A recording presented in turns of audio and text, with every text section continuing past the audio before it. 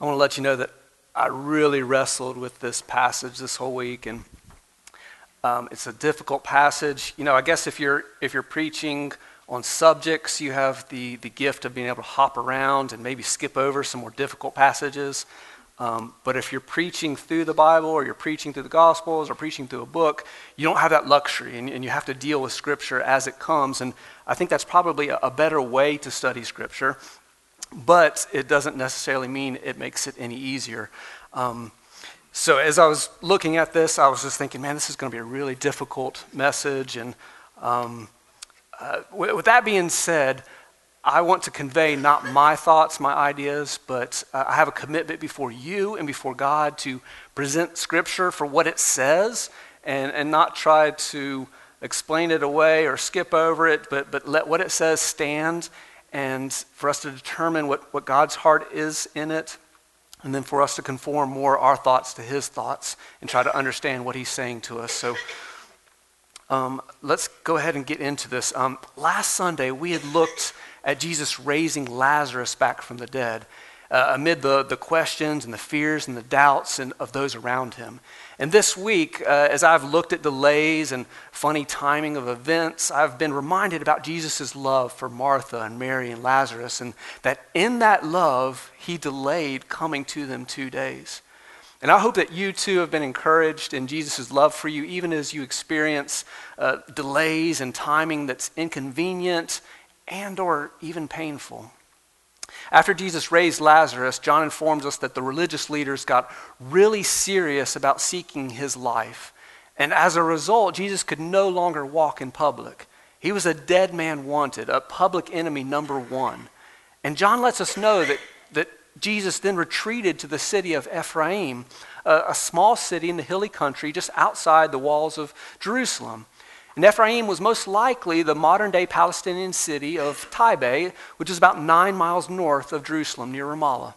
But before Jesus arrived at Ephraim, either right after raising Lazarus, as my chronological Bible puts it, or possibly shortly before he raised Lazarus, which is, I believe, the more probable scenario, he was then approached by the Pharisees in Matthew 19:3 with a question concerning divorce. They say, is it lawful for a man to divorce his wife for any reason at all? Just recently, Jesus had brought up the subject of divorce in Luke 16:18, which we looked at a few weeks ago. And he had said, everyone who divorces his wife and marries another commits adultery, and he who marries one who is divorced from a husband commits adultery. Now, as I had mentioned, in context, Jesus wasn't really attempting to teach on divorce in that setting. His whole point was rather to show his relationship to God's law, and he was defending himself and saying that not only is he upholding God's law through Moses, but that he actually stands for an even higher standard of God's law. The law allows for divorce, but Jesus was saying that it's actually committing adultery when you divorce. The context in Luke was money management, with the implied application being that the law permits giving 10% to the Lord, but the idea was that 10% is only a reminder of the higher standard that all 100% actually belong to him. Now, whether those listening to him at that time or not really understood the correlation that Jesus was presenting, either way, what he said about divorce was shocking. It had to have been completely shocking to most of the listeners.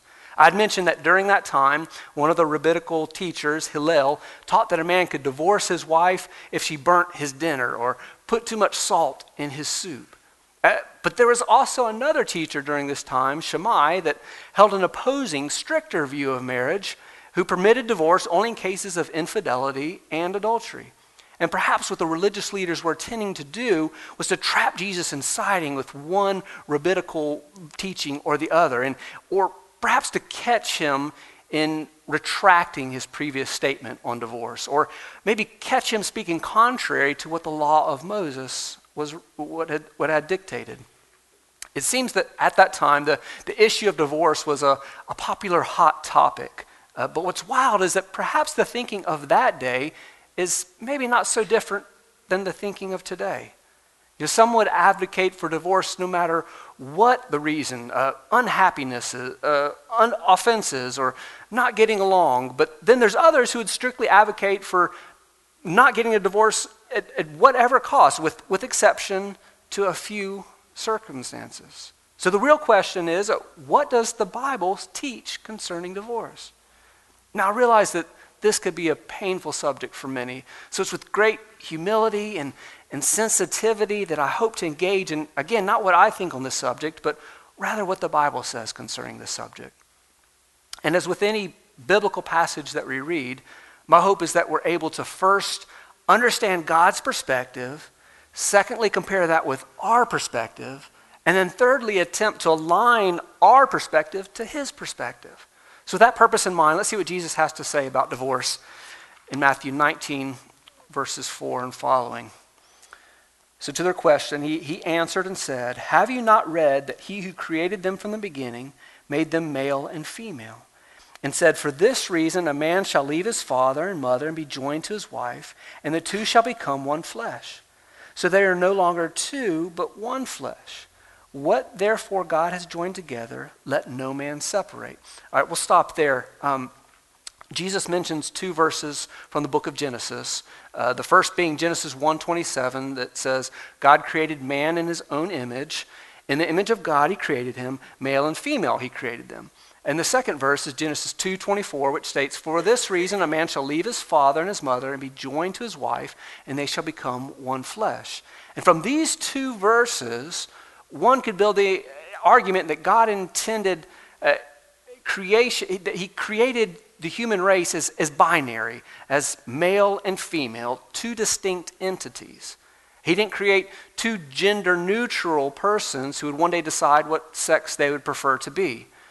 You could also build the case that marriage is intended between one male and one female, not between two males or two females, nor between one male and several females, or between one female and several males. All of that is implied through these two verses in Genesis, but the thrust of Jesus' argument is that once one male and one female come together, the two should not be separated.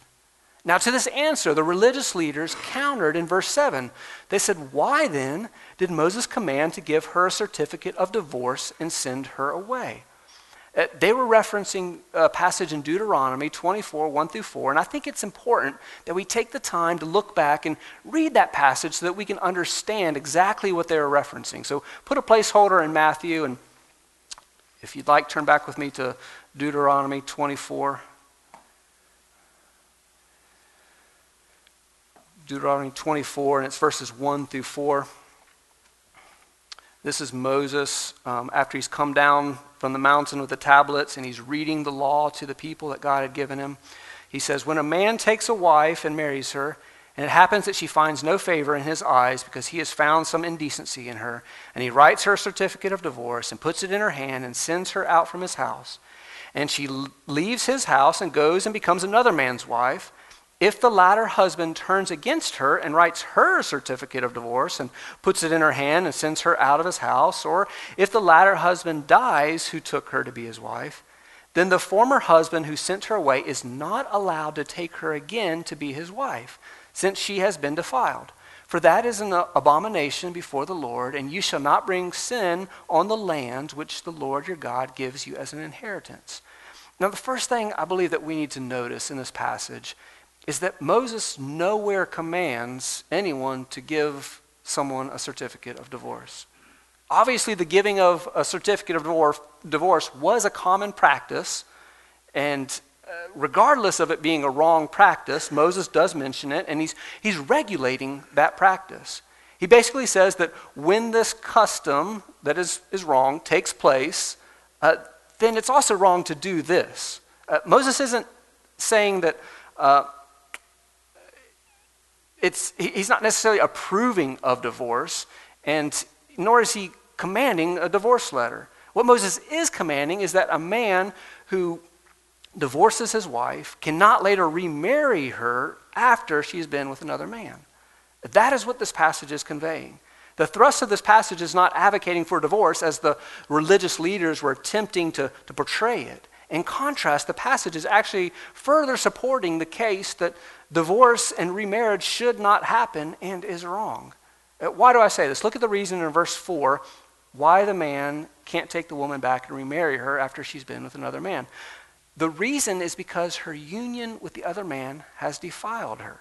The idea is that divorce should not happen, but if one chooses to go against God's design and divorces their spouse, in remarriage, one then becomes defiled, unholy, sinful in God's eyes. Yet, even in that sin, there's still a new covenant that is formed. And it would add yet another sin to then break that second covenant of marriage in order to return to the first covenant of marriage. Even if forming the second covenant of marriage was a sin, the universal application is that God's standard is so high, and if you miss it, don't try to correct it by adding yet an additional sin. Have you ever seen a movie or TV show where the hitman or assassin, he's convicted and he wants to get out of his line of work, yet in order to do so, he has to go even further and kill even more people? Moses is saying, don't do that. All right? If you sin, live with the consequences and don't go deeper and sin further. So Moses didn't command a certificate of divorce and thus support divorce as the religious leaders were attempting to convey. But in the wording of this passage in Deuteronomy, he doesn't necessarily forbid divorce either. Now he could have, based on the Genesis verses that Jesus referenced, but instead, as we've covered, he offered a command not to sin further if divorce had already occurred. And this is basically how Jesus refers to the counter argument back in Matthew. If you turn back with me back to the passage in Matthew 19, verse 8. Jesus replies to him, he says, because of your hardness of heart, Moses permitted you to divorce your wives, but from the beginning it has not been this way. Jesus says, because of the hardness of your heart, in other words, because of your sin, because of your rejection of God's design, Moses then permitted you to divorce your wives. In other words, he didn't attempt to punish those who had divorced, but he overlooked and he permitted their perversion of God's intent. But from the beginning, it has not been this way. God's intent, his design, his standard of holiness from the beginning of time that does not change is for divorce not to happen. Verse 9, and I say to you, whoever divorces his wife except for immorality and marries another woman commits adultery. Now here's the crucial verse that I think that we need to understand. When Jesus had spoken on this just recently before, as I'd mentioned in the passage of Luke 16:18, he had said, everyone who divorces his wife and marries another commits adultery. And he who marries one who's divorced from a husband commits adultery. It was period, end of sentence, no exceptions. In the Sermon on the Mount, early on in Jesus' ministry, he had said it like this. He said, everyone who divorces his wife except for the reason of unchastity makes her commit adultery. And whoever marries a divorced woman commits adultery. So many take the exception clause of that the unchastity from the Sermon on the Mount and the exception clause of immorality from this passage in Matthew 19, they take those verses to mean that the only permissible divorce is one that results from an adulterous act. Now this is a widely held view from even many evangelical Christians, but just because it is a common viewpoint does not necessarily mean that that is the correct viewpoint. Matthew 5:32 and 19:9, they use two different Greek words that we need to understand. The word porneia, which translates to fornication or unchastity, which is an unmarried person engaging in sexual activity, sexual immorality. And the other Greek word is moikaia, which translates into the word adultery, a married person engaging in sexual activity, sexual immorality outside of the marriage. The exception verses that I mentioned here, they both say the exception is if porneia is committed, that is the exception. Everything else is mokaia, adultery. There is a reason for divorce, and that is unchastity, fornication, sexual immorality. now that we've defined these words using these two exception clauses, we also need to understand the Jewish culture and their custom of marriage during this time. A young boy and a young girl would be betrothed. They'd be promised to each other by their parents. This was the first step in their betrothal, or as we would more commonly say now, engagement. The second step would occur much later as they became adults, and they would enter into a more formal wedding planning. This second period would usually happen 1 year before the marriage date. And during this time, the couple would then consider themselves husband and wife, yet not living together and not having a sexual relationship, with the punishment for engaging in sexual activity being stoning. Now, the second period of betrothal is where Mary and Joseph were. If you remember, when Joseph found Mary to be pregnant, it was obviously assumed that she had broken their betrothal period by fornication, the Greek word mokaia, engaging in sexual activity before being married. And so we have the verse in Matthew 1:19 that says, "And Joseph, her husband, being a righteous man and not wanting to disgrace her, planned to send her away secretly." The Greek word used for send her away is the same root word used for divorce in the passage that we're reading this morning in Matthew 19. Joseph and Mary, they weren't married yet, yet they still referred to each other as husband and wife and could righteously divorce each other before their official wedding day if one was found to be sexually active before that day. I believe that this is the exception that Matthew 5:32, the Sermon on the Mount, and our passage this morning, 19:9, is referring to. If during the engagement process you find that your fiancé has been unchaste, has committed fornication, sexual immorality, then you can righteously divorce yourself from them. In doing so, you don't make your soon-to-be spouse commit adultery. No, they have already committed adultery themselves before you were even officially married. Matthew 5:32 and 19:9 do not say if your spouse commits adultery, then you can divorce them. The word used is not adultery. The Bible uses the word fornication and unchastity, words that mean sexual activity before marriage, and therefore the only divorce permissible would be one that occurs in a Mary and Joseph type situation, a divorce during the engagement time. But actually there is another exception mentioned in the Bible that would allow one to be free to pursue another relationship after being married. Paul gives marriage instructions in 1 Corinthians 7, and verse 39 says, "A wife is bound as long as her husband lives, but if her husband is dead, she is free to be married to whom she wishes, only in the Lord." Okay, so here's the other exception, death.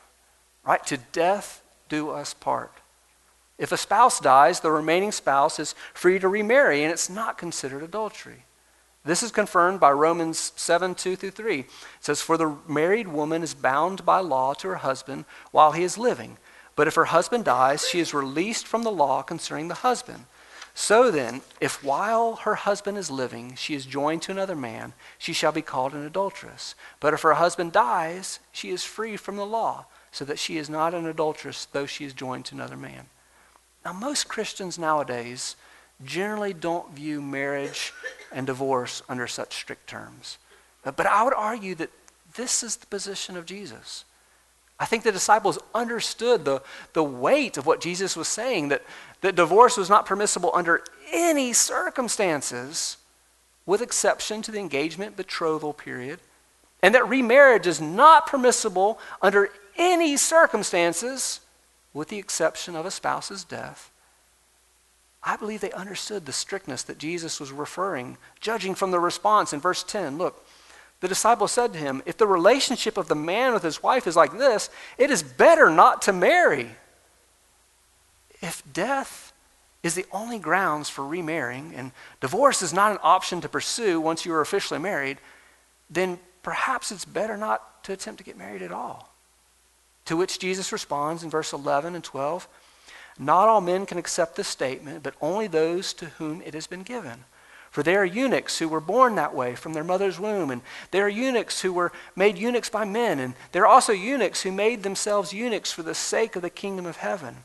He who is able to accept this, let him accept it." Now this is a little graphic, and I apologize, but there are boys born without certain male anatomy who have birth defects. And throughout history, and still in some parts of the world, male servants are castrated. And there are others yet who, in a sense, become eunuchs, not by physical castration, but in practice, who choose not to get married, who choose not to procreate, but rather to serve the Lord as a single person. But Jesus says this is not for everyone. And this is only for those who have been given the gift of singleness, the gift to remain single and focus purely on the Lord without having to wrestle with balancing, serving a family as well. In this passage, Jesus seems to bring his arguments for the highest view of marriage to a climax. You marry to be married for life, or you don't marry and you serve the Lord as a single for life. But dabbling in both is not permissible. So if the Bible teaches that divorce is only permissible during the engagement period and that remarriage is only permissible after the death of a spouse, then what should one do who is already divorced and remarried? Well, according to what it looks like, the Bible says the second marriage was considered adultery if the former spouse was still living. But now that it is done, it should not be undone. Repentance and consecration of a new marriage to Jesus, yes, but breaking that covenant, even if it was conceived at first by the Bible's definition of adultery, it is still a covenant and should not be subject to further covenant breaking, as we saw in the passage of Deuteronomy. Well, what about those who had a spouse leave them, who disagreed wholeheartedly with divorce? Or what about a couple where one spouse is following the Lord and the other isn't? Well, look with me at what Paul says in 1 Corinthians 7. Again, you might want to put a placeholder and turn with me there to 1 Corinthians chapter 7. Starting in verse 10, Paul says, "But to the married I give instructions, not I, but the Lord, that the wife should not leave her husband. But if she does leave, she must remain unmarried or else be reconciled to her husband, and that the husband should not divorce his wife." So far, Paul says, do not leave or divorce, but if one does end up leaving, it should just be for a period without remarrying, or for a period without remarrying to then be reconciled to the spouse. Then he continues, verse 12. "But to the rest I say, not the Lord, that if any brother has a wife who is an unbeliever and she consents to live with him, he must not divorce her. And a woman who has an unbelieving husband and he consents to live with her, she must not send her husband away." Okay, so now Paul is saying this is not what God says, but this is his advice that if a believer with an unbeliever, they should remain married. He continues, verse 14. "If the unbelieving husband is sanctified through his wife, and the unbelieving wife is sanctified through her believing husband, for otherwise your children are unclean, but now they are holy." Now, in saying that the unbelieving spouse is sanctified through the believing spouse, Paul is definitely not saying that an unbeliever is considered saved if they're married to a believer. Rather, the word sanctified is probably referring to the marriage union being still set apart as being sanctified, a holy union that can still bring glory to God, and that a spouse isn't defiled through sexual relationships with their non-believing spouse. And nor will the kids somehow be tainted and doomed through the unity of the two. Now listen to what he says about an unbelieving spouse who is determined to leave. Verse 15. "Yet if the unbelieving one leaves, let him leave. The brother or the sister is not under bondage in such cases, but God has called us to peace. For how do you know, O wife, whether you will save your husband? Or how do you know, O husband, whether you will save your wife?" Paul is saying that if the unbelieving spouse is determined to leave, that it's better to let them leave than to attempt to force them to stay and thus create unrest. Because in attempting to force them to stay, you really don't know if that will result in them coming to know the Lord or not.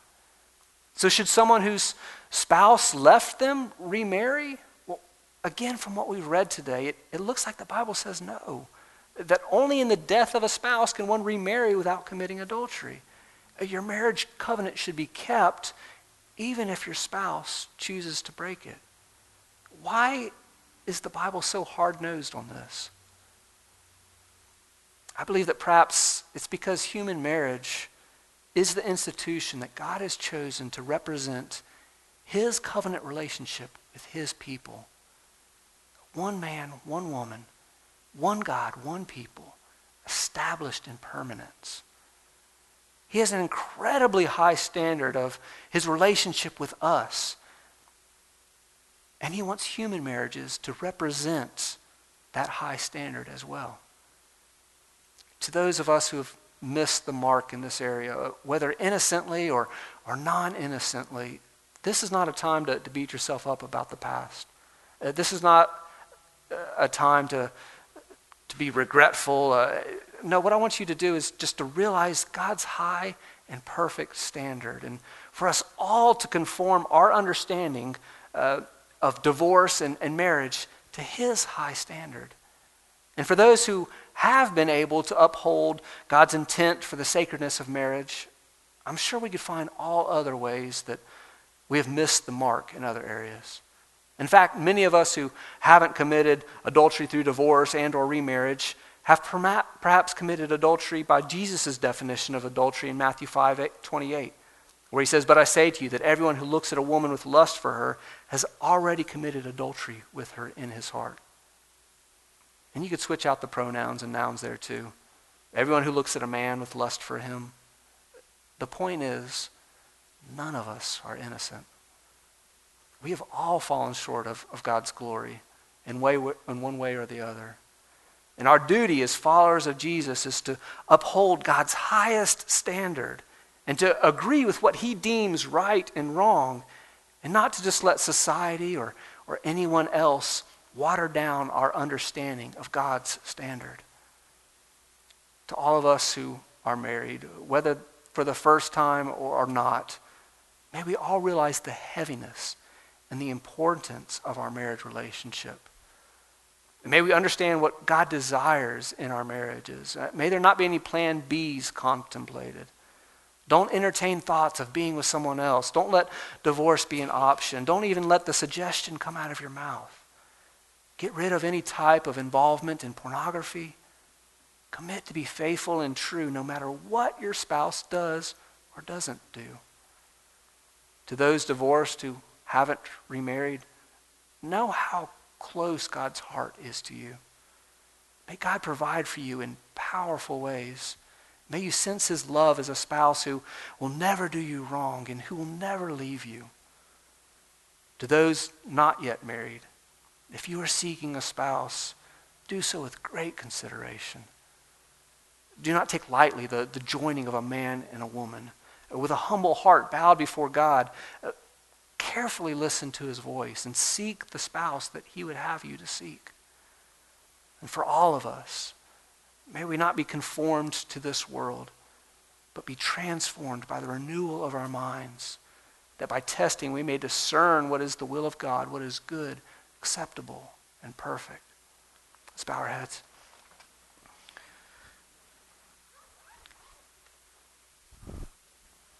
Lord, as I've stated before, this is a really intense, heavy subject for me, and I didn't necessarily like what I found in your word.